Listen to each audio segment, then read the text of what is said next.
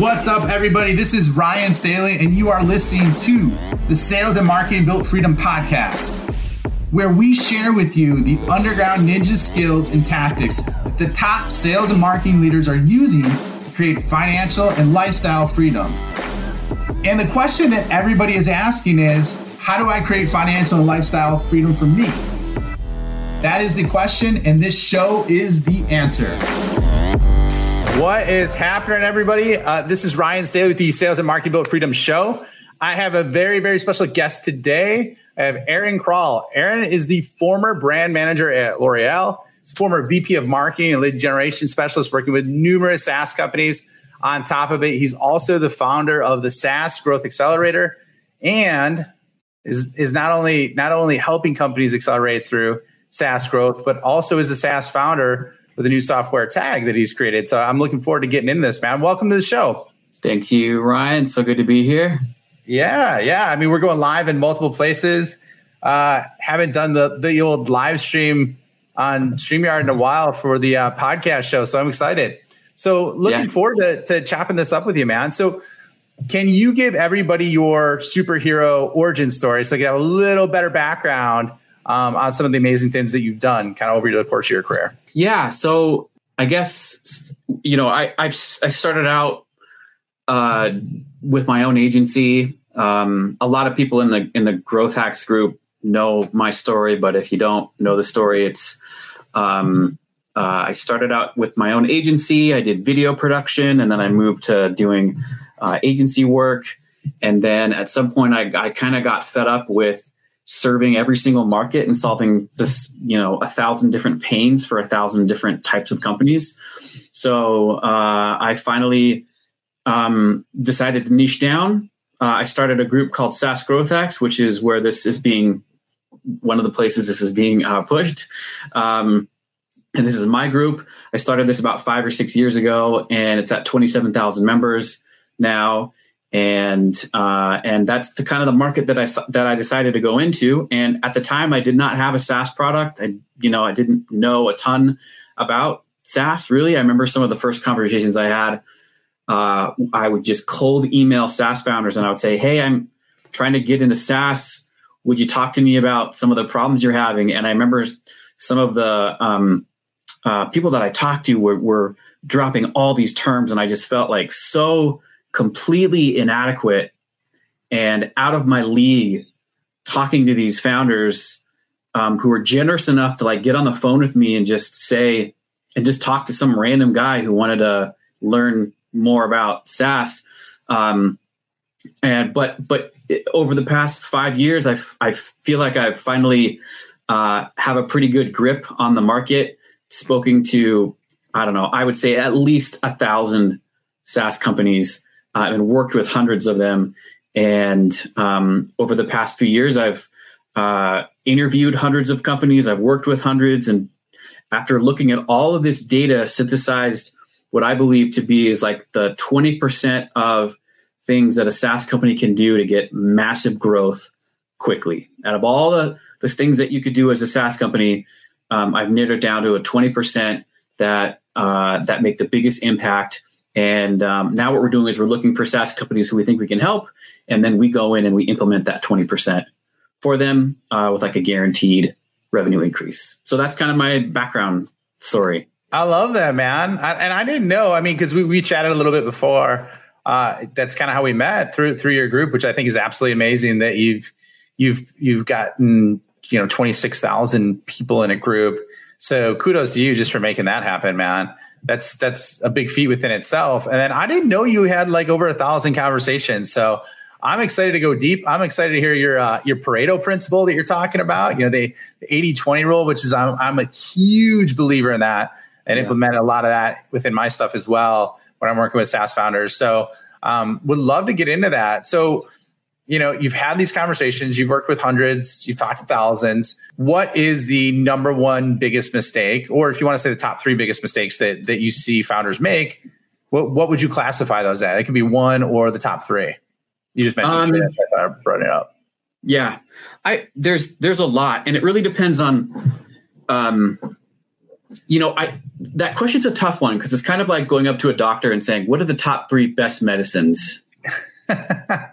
So you're saying it's kind of a loaded question? Is that you calling me out? Yeah, it's kind of a loaded question. Ryan? And I know that's not the intention, but I can't recommend like 3 medicines. I have to kind of know what your situation is and what you're suffering from, right?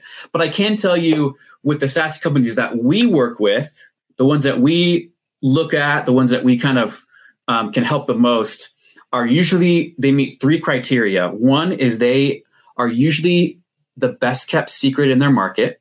Second is that they are succeeding despite themselves. And 3 is they have incredible use cases or customer stories or customers that would tattoo their name of their brand on their arm.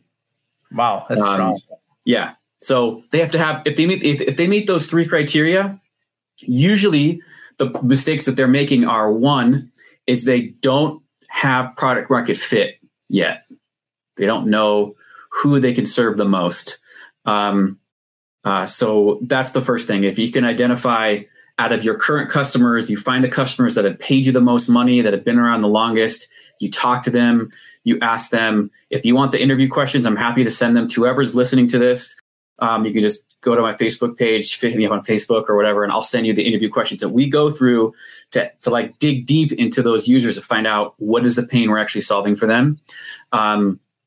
And one of the questions we ask is, I'm gonna tell you a little secret. This is a secret question. All right. What is it? we ask them, what is the most you'd be willing to pay for this SaaS product? Oh, and like for their own product is what you're saying, or we ask the customers this. Oh, their customers. Yeah. Oh, I like that, man. I like that. It's a bold question. It's a tough question to ask. We're doing this right now with one of our clients, and we have not had one. We've had one customer. Out of all the conversations we've had, everyone said that they would pay double what they're paying right now and wouldn't even question it. Wow.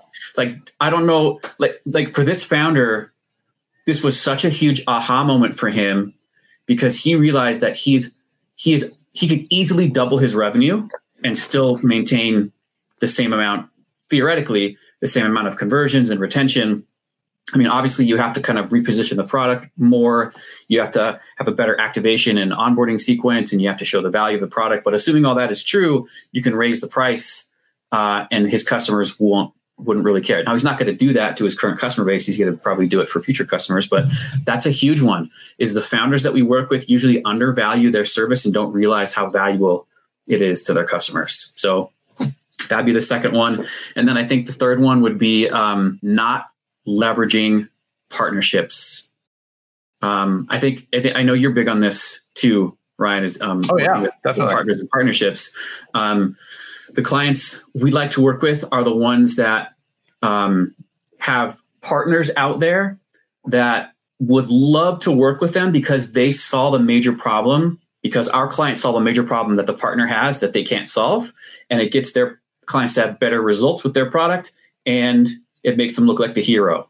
And if those things combine together, we can achieve some really incredible results if they meet those criteria, and if they find the right partners and increase the price to the right spot, and if they can increase the perceived value of the product. So I would say those are probably the 3 things for the clients that we work with that have the biggest impact. I love that, man.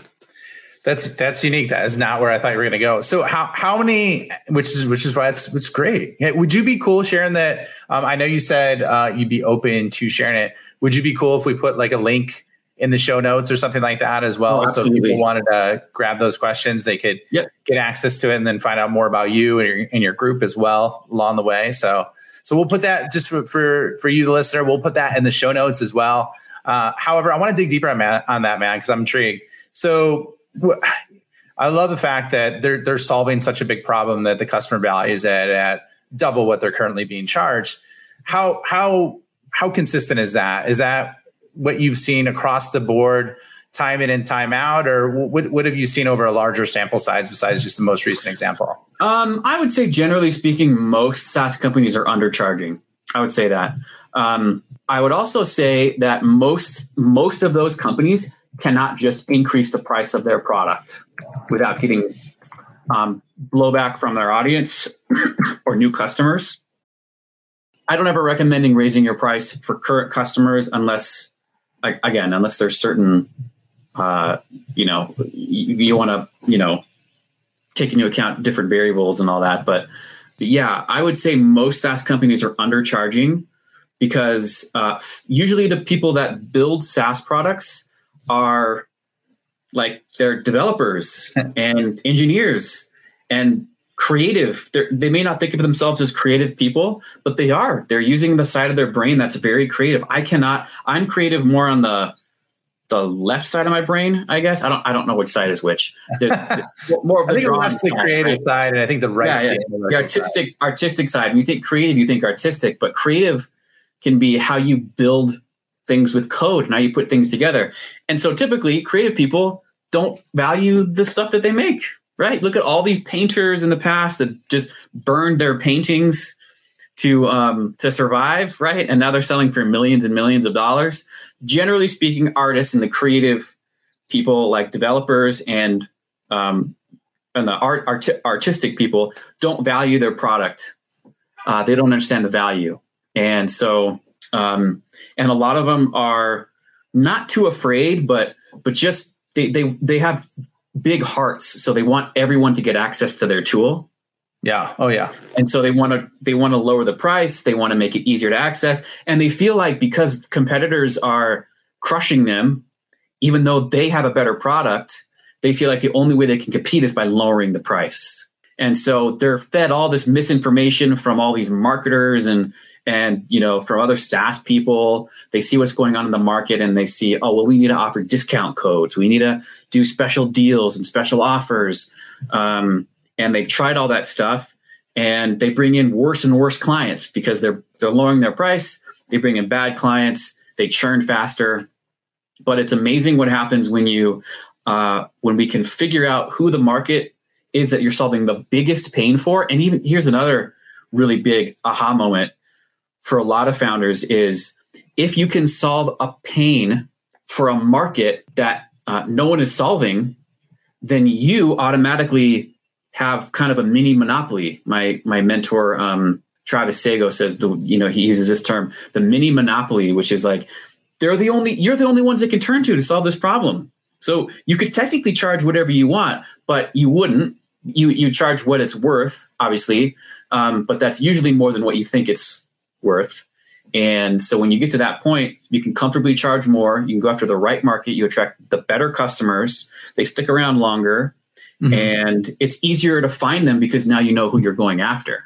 Oh, yeah. I agree with you. I mean, have you read the book Play Bigger? Have you heard of that book? Yeah, it's actually, I haven't read it. It's in my list of Kindle books. It's a great book, man. I gotta relook at it. It's one of those books I think you got to go through a couple times, but it's exactly what you're talking. It's about becoming the category king. Oh yeah, no. I'm sorry. I have read that. That was a great book. Yeah, that was strong. So that's what it kind of reminds me of what you're talking about there. And then in terms of prices, and I just went over this. I presented to about 500 vice presidents, chief revenue officers last week. And one of the things that I talked about was messaging, kind of like what you're discussing. And in terms of, I should say messaging is incorporating like the value of your solution. And so there's for the founders listening, something that is an amazing equation that I used to go from 0 to 30 million in ARR in less than 6 years was basically you kind of have the big promise up top, which I'm sure you're familiar with that, the big outcome, right? Then you add that with the certainty of the solution being solved. And then from there, you also have the underneath it, it's how fast you can deliver the result. And then how little hassle is incorporated in that result. So basically you want to increase the top and then decrease the bottom. And there's a book called $100 Million Offer by Alex Hormozi, which is pretty cool too. So yeah, that was really good. I recommend that for all founders too, for SaaS founders. It's not specifically written for SaaS, but it's written for offers and every business makes offers no matter what business you are. So you're exactly right. So awesome, my man. Well, let's go a little bit deeper and welcome to everybody that's joining us. I see some people popping up in the comments. So I'm trying to navigate going deep on air and while also looking at the comments. So, but anyways, so let's go back to kind of what you were talking about. So we talked about price, and obviously the bigger the problem you solve, the more that you could charge. And I know what you're saying is over time, most people undervalue their art or their solution. So one of the parameters that I've seen work really well is if you could 10x, if you could solve a problem, let's say for $1 million, then you could charge $100,000 for that solution, right? So you want to like 10x the outcome of what you're providing. Hello, and I appreciate you listening to the show today. I love my listeners and I love helping my customers. One of the things that I've been able to do with some of the customers that I've been working with is, for example, a $6 million SaaS company, help them implement a 7-figure sales system in which they got a 1.5 month ROI on the entire engagement fee that I offered them by one person spending 25% of their time. And this person wasn't even in sales. So these are core principles that help me scale from $0 to $30 million in annual recurring revenue with only 4 people. In addition, another client that I'm working with was able to 10x their licensing fee, their SaaS licensing fee, and they are really, really just on the early side of starting. So if you're interested in learning more, apply through www.scalerevenue.io/apply, www.scalerevenue.io/apply. Look forward to seeing your application. If you are interested and qualify, you'll receive a follow-up note and we can jump on the phone and identify what the opportunity is exactly for you and your organization. However, Aaron, on the partner side, and yeah, I'm a big believer of this as well. Can you expand a little bit on what you meant with that? With, first you talked about increasing the price. Let's talk about the partnership angle, man. So we've kind of broken down partnerships into 3 different categories. The first one we call channel partners, and a channel partner is someone that you talk to that already has built your audience, that just promotes you to their audience. Says, hey, this is a great product. Like, we want you to do it. And keep in mind, there's some overlap between these, but it helps. The way that my mind works is I have to have things in buckets and like categories for me in order for me to like get stuff done. If I just think of go get channel or go build partnerships, it's like my mind doesn't work like that. I have to think, what kind of partners? What is the value I'm providing to each one of these partners? Where do I find them? What's the strategy? So each one of these buckets has a different strategy. So the channel partners is where we just find people who have a similar audience, and then we say, hey, can we see if we can promote our product to your audience, or vice versa? Then we have a little bit deeper level, which is content partners. And content partners is more of like you have one of the strategies that we do is the first thing that we do when we start marketing is we go in and find all of the articles and listicles and blogs that talk about the top 10 blank products in the market. So if you're a CRM, it's like the top 10 CRMs. If you're like a HR management, it's top 10 HR management tools. And we try to get in those lists, which is like, pretty basic stuff. But there's a lot of different content out there that already is getting ideal traffic. And instead of trying to create our own content and then create our own traffic source, we take those rivers of traffic and try to put our product, our lure in that river of traffic that's already there, instead of having to carve our own river and wait for the fish to come down, because that just takes a lot longer. You eventually end up owning that stream, but it takes a long time, and we want to shortcut things. So that's the first thing we do.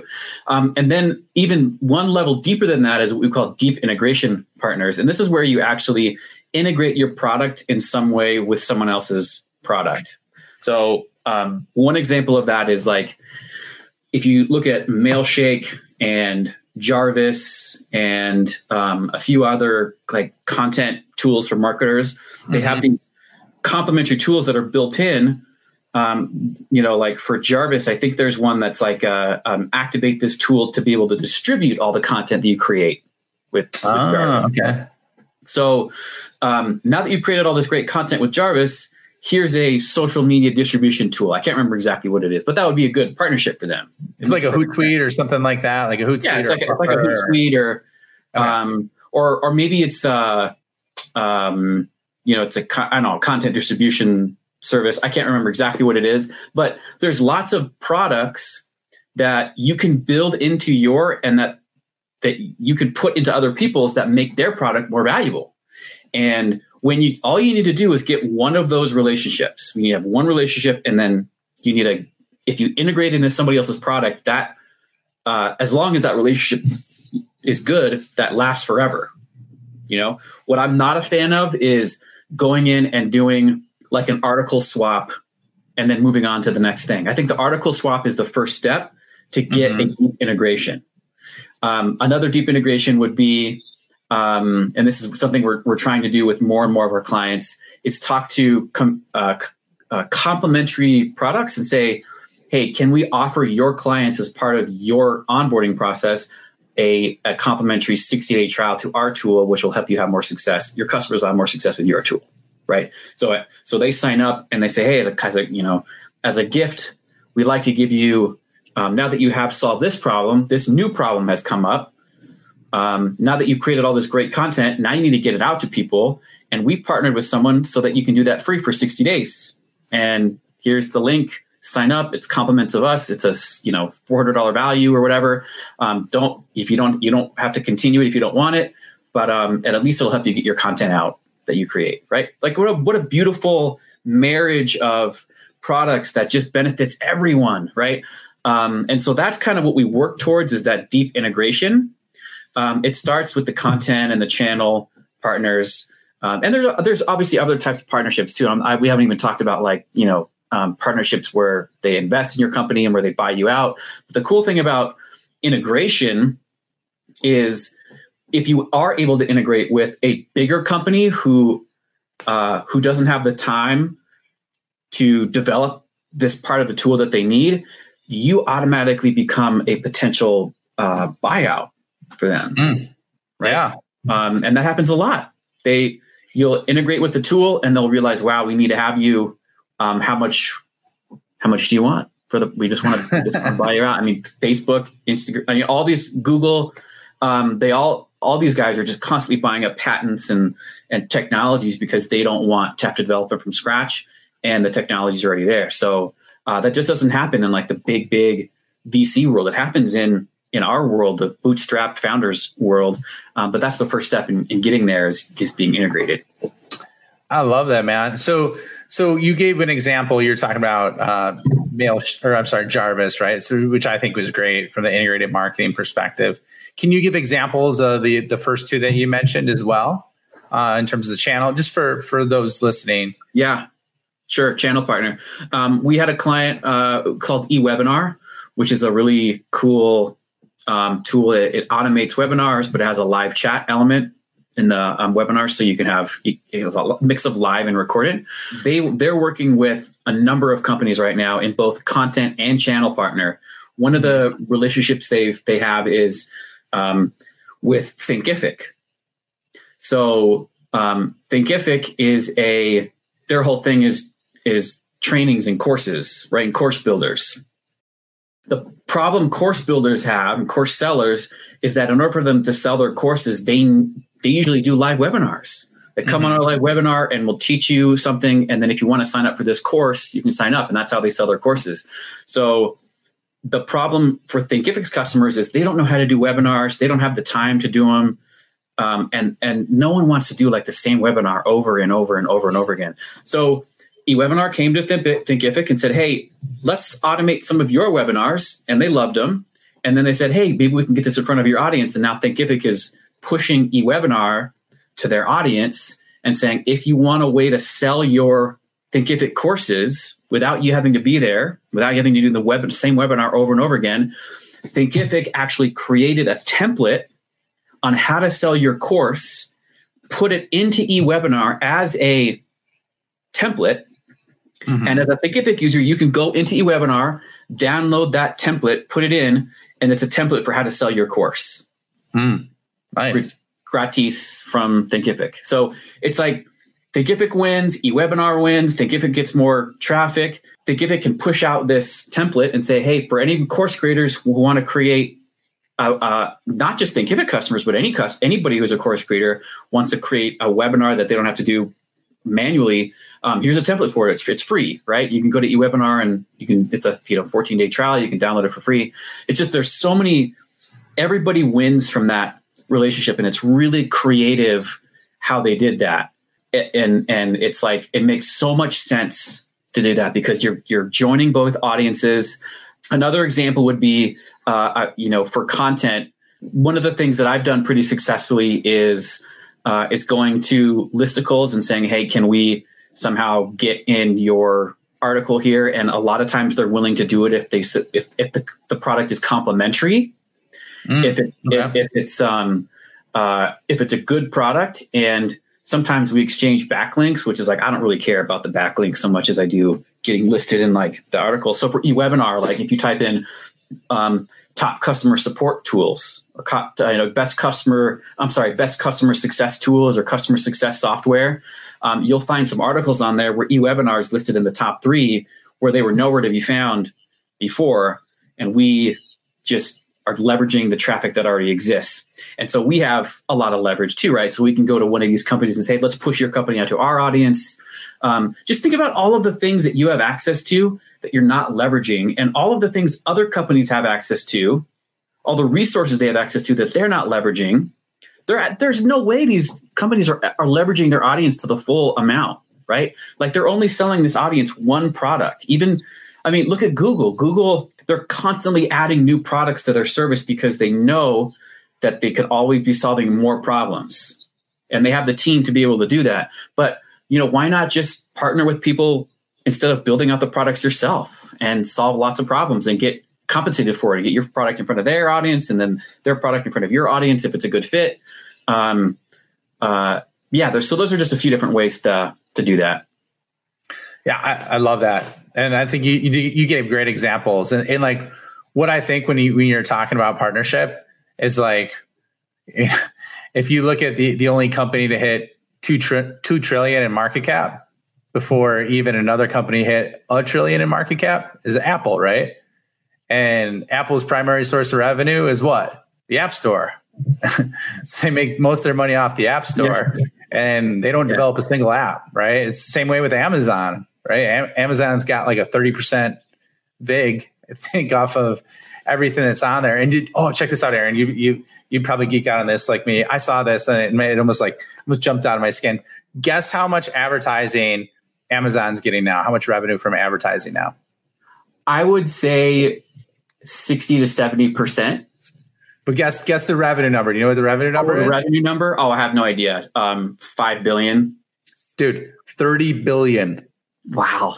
30 billion. So it's like more than Twitter, Snapchat, and then a few other companies combined. I saw that. It was like a couple of weeks ago.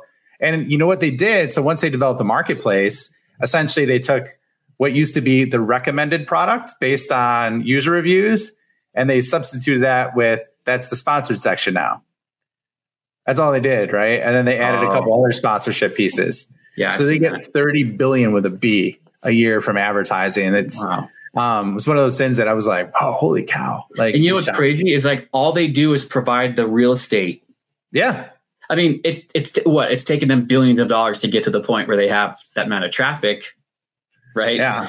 But on a smaller scale, if the question you ask yourself as a founder is, what real estate is currently being unused in my market, in my world, that I could go in and leverage while also benefiting someone else, you start thinking in the partnership strategy. Yeah. Yeah, I can see that. So which is a great question. So where do you see the most unused real estate then?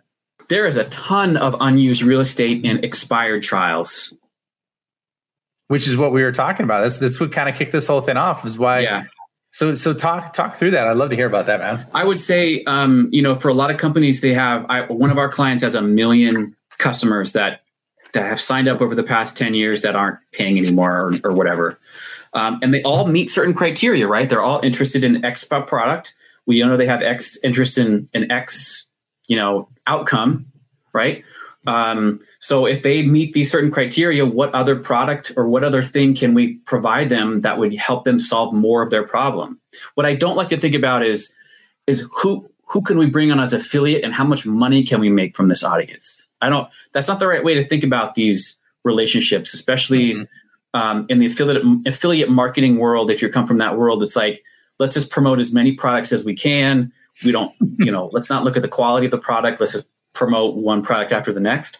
But if you find some really good product, and dude, like if you have 1 million people on your list that don't buy your product and you think, oh man, I just found a really great product that I think they'd love, approach that company and say, I want to promote your tool to my audience because if mine wasn't a fit, but yours might be a really good fit for them. Or if it's a complementary tool, say, hey, if you're interested in finances, you might also be interested in productivity. And I wanted to introduce you to something really cool, which I found, and I thought you'd like it. And here's, I worked out a deal for you. Like that's one way to do it.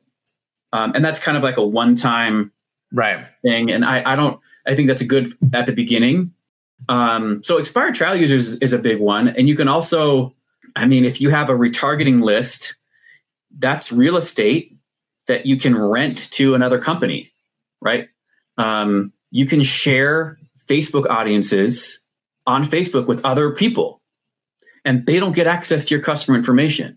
They don't get access to the customer's emails, names. They get access to nothing. They only get access to this custom audience that they've built already.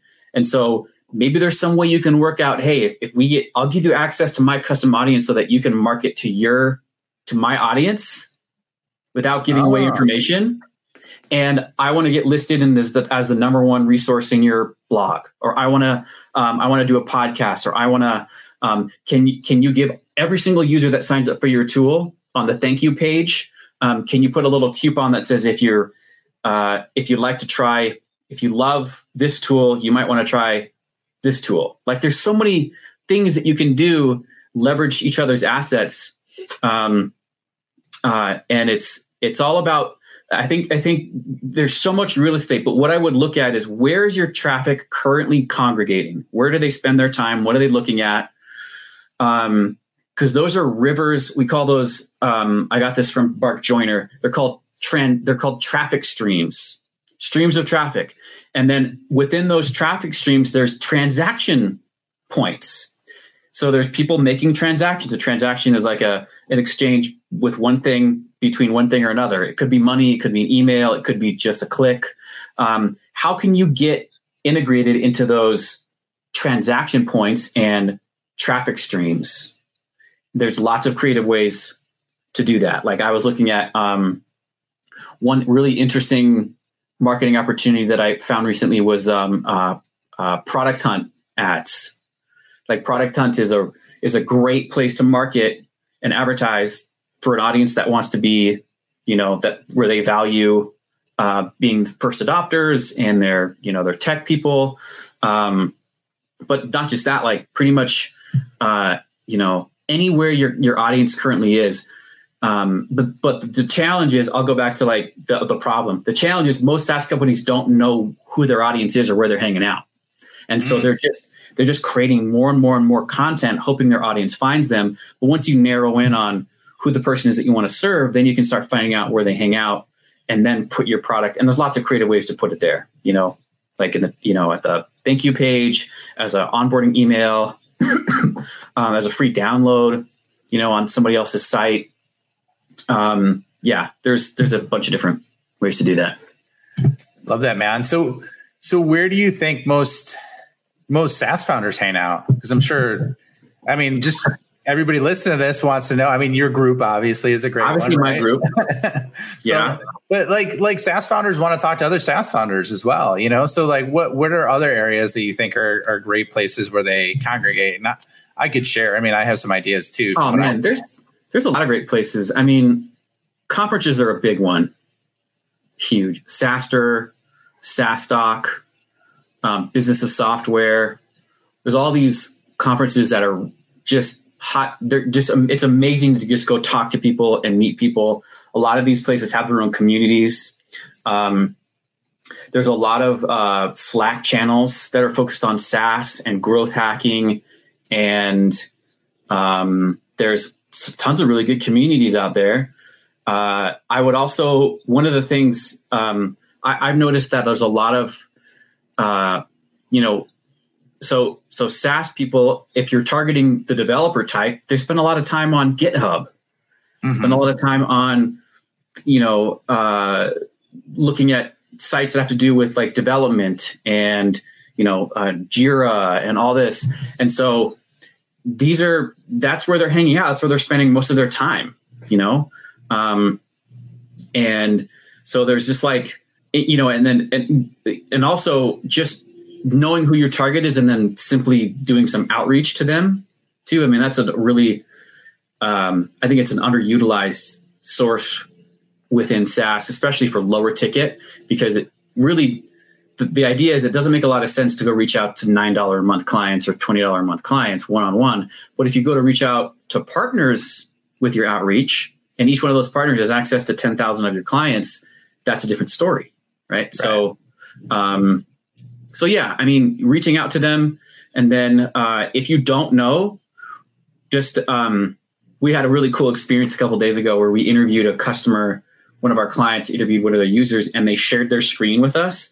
And we got to see all of their browser bookmarks.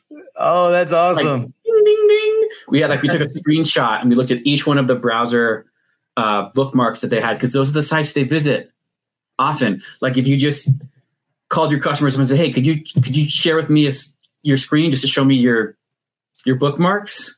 Right? Like you'd be able to find all the sources where they hang out. Then you do more than one, right? And you kind of find some common themes. But yeah, I mean, those are some ways that we've used in the past to kind of find out. Well, we call them, the watering holes where they hang out. I love that. I actually, so check this out, man. Because of what you're talking about, we got a $20 million deal with Amazon and Whole Foods as like an unknown company. And so it wasn't on someone's screen per se, but we went to a meeting and it was with AT&T. We had this big meeting with AT&T. I remember one of my guys was trying to get in there for like 8 months, finally got in, right? We go to meet with them. They're like 2 hours outside of Atlanta. So it took like 5-6 hours just to get there, taking the 5 a.m. flight. We get there and they're like, there's a bunch of people in the meeting that we never met before, because it's at a company that big. There's a lot of different players involved in like enterprise deals. And so they came in, right? And the guy's like, you know what? I really like your solution. This looks really cool. However, long story short, like I tried to turn that meeting into not a flop, but to something. I asked the guy, I'm like, hey, what's the number one, or what's the best group that you like or hang out with? Are there any peer groups? And he told us of one he was on the board of, and we actually sponsored it and then met like millions and millions and millions and millions of dollars of customers at those events. So anyways, it's crazy. Yeah. So, love it. And a lot of companies are like, you probably did that and didn't realize what you were doing at the time. Like now you have a name for it and like a strategy, but a lot of founders are doing this and they don't even realize they're doing it. And they feel like they're cheating. Like it's a cheat. It's like the cheat. They're like, they need to do Facebook ads. They need to go do the hard slog and get users one by one. And I'm telling you, you don't have to. Like just take the shortcut. So much easier and faster. I love that, man. Absolutely beautiful. So anything else that I think the one thing that we didn't hit that we kind of teased in the intro is why companies should not do free trials anymore. So you got to hit on that before we wrap up, man. Yeah. Okay. So real briefly, if you were the first SaaS company in the world, okay, and you came to market and there was no other SaaS company, or all the other SaaS companies before you was like, buy our CD for $500 and try our software, right? That was their like pitch. A free trial would have been a novel thing, right? But fast forward, like, I don't know how many years, 10 years, right? Everyone's offering a free trial. It's no longer something that people like. It's not a novel thing anymore. Right. It's not different. It's what everyone else is doing. So instead of offering a free trial, it's a little bit misleading. So still offer a free trial. I mean, I would test it. I would test. We've had many clients where they took away their free trial and had a $1 trial and conversions went up and revenue went up. So I'm not saying don't do that. What I'm saying is instead of making your offer sign up now for free, focus on the outcome of the trial, not the trial itself. So we have a client right now, they're like a financial management tool. So we're trying to position, instead of start now for 7 days, 7-day free trial, we're saying get control of your finances now for free. Right? I love that, man. Or we have another client who creates, their tool creates these process manuals and guides.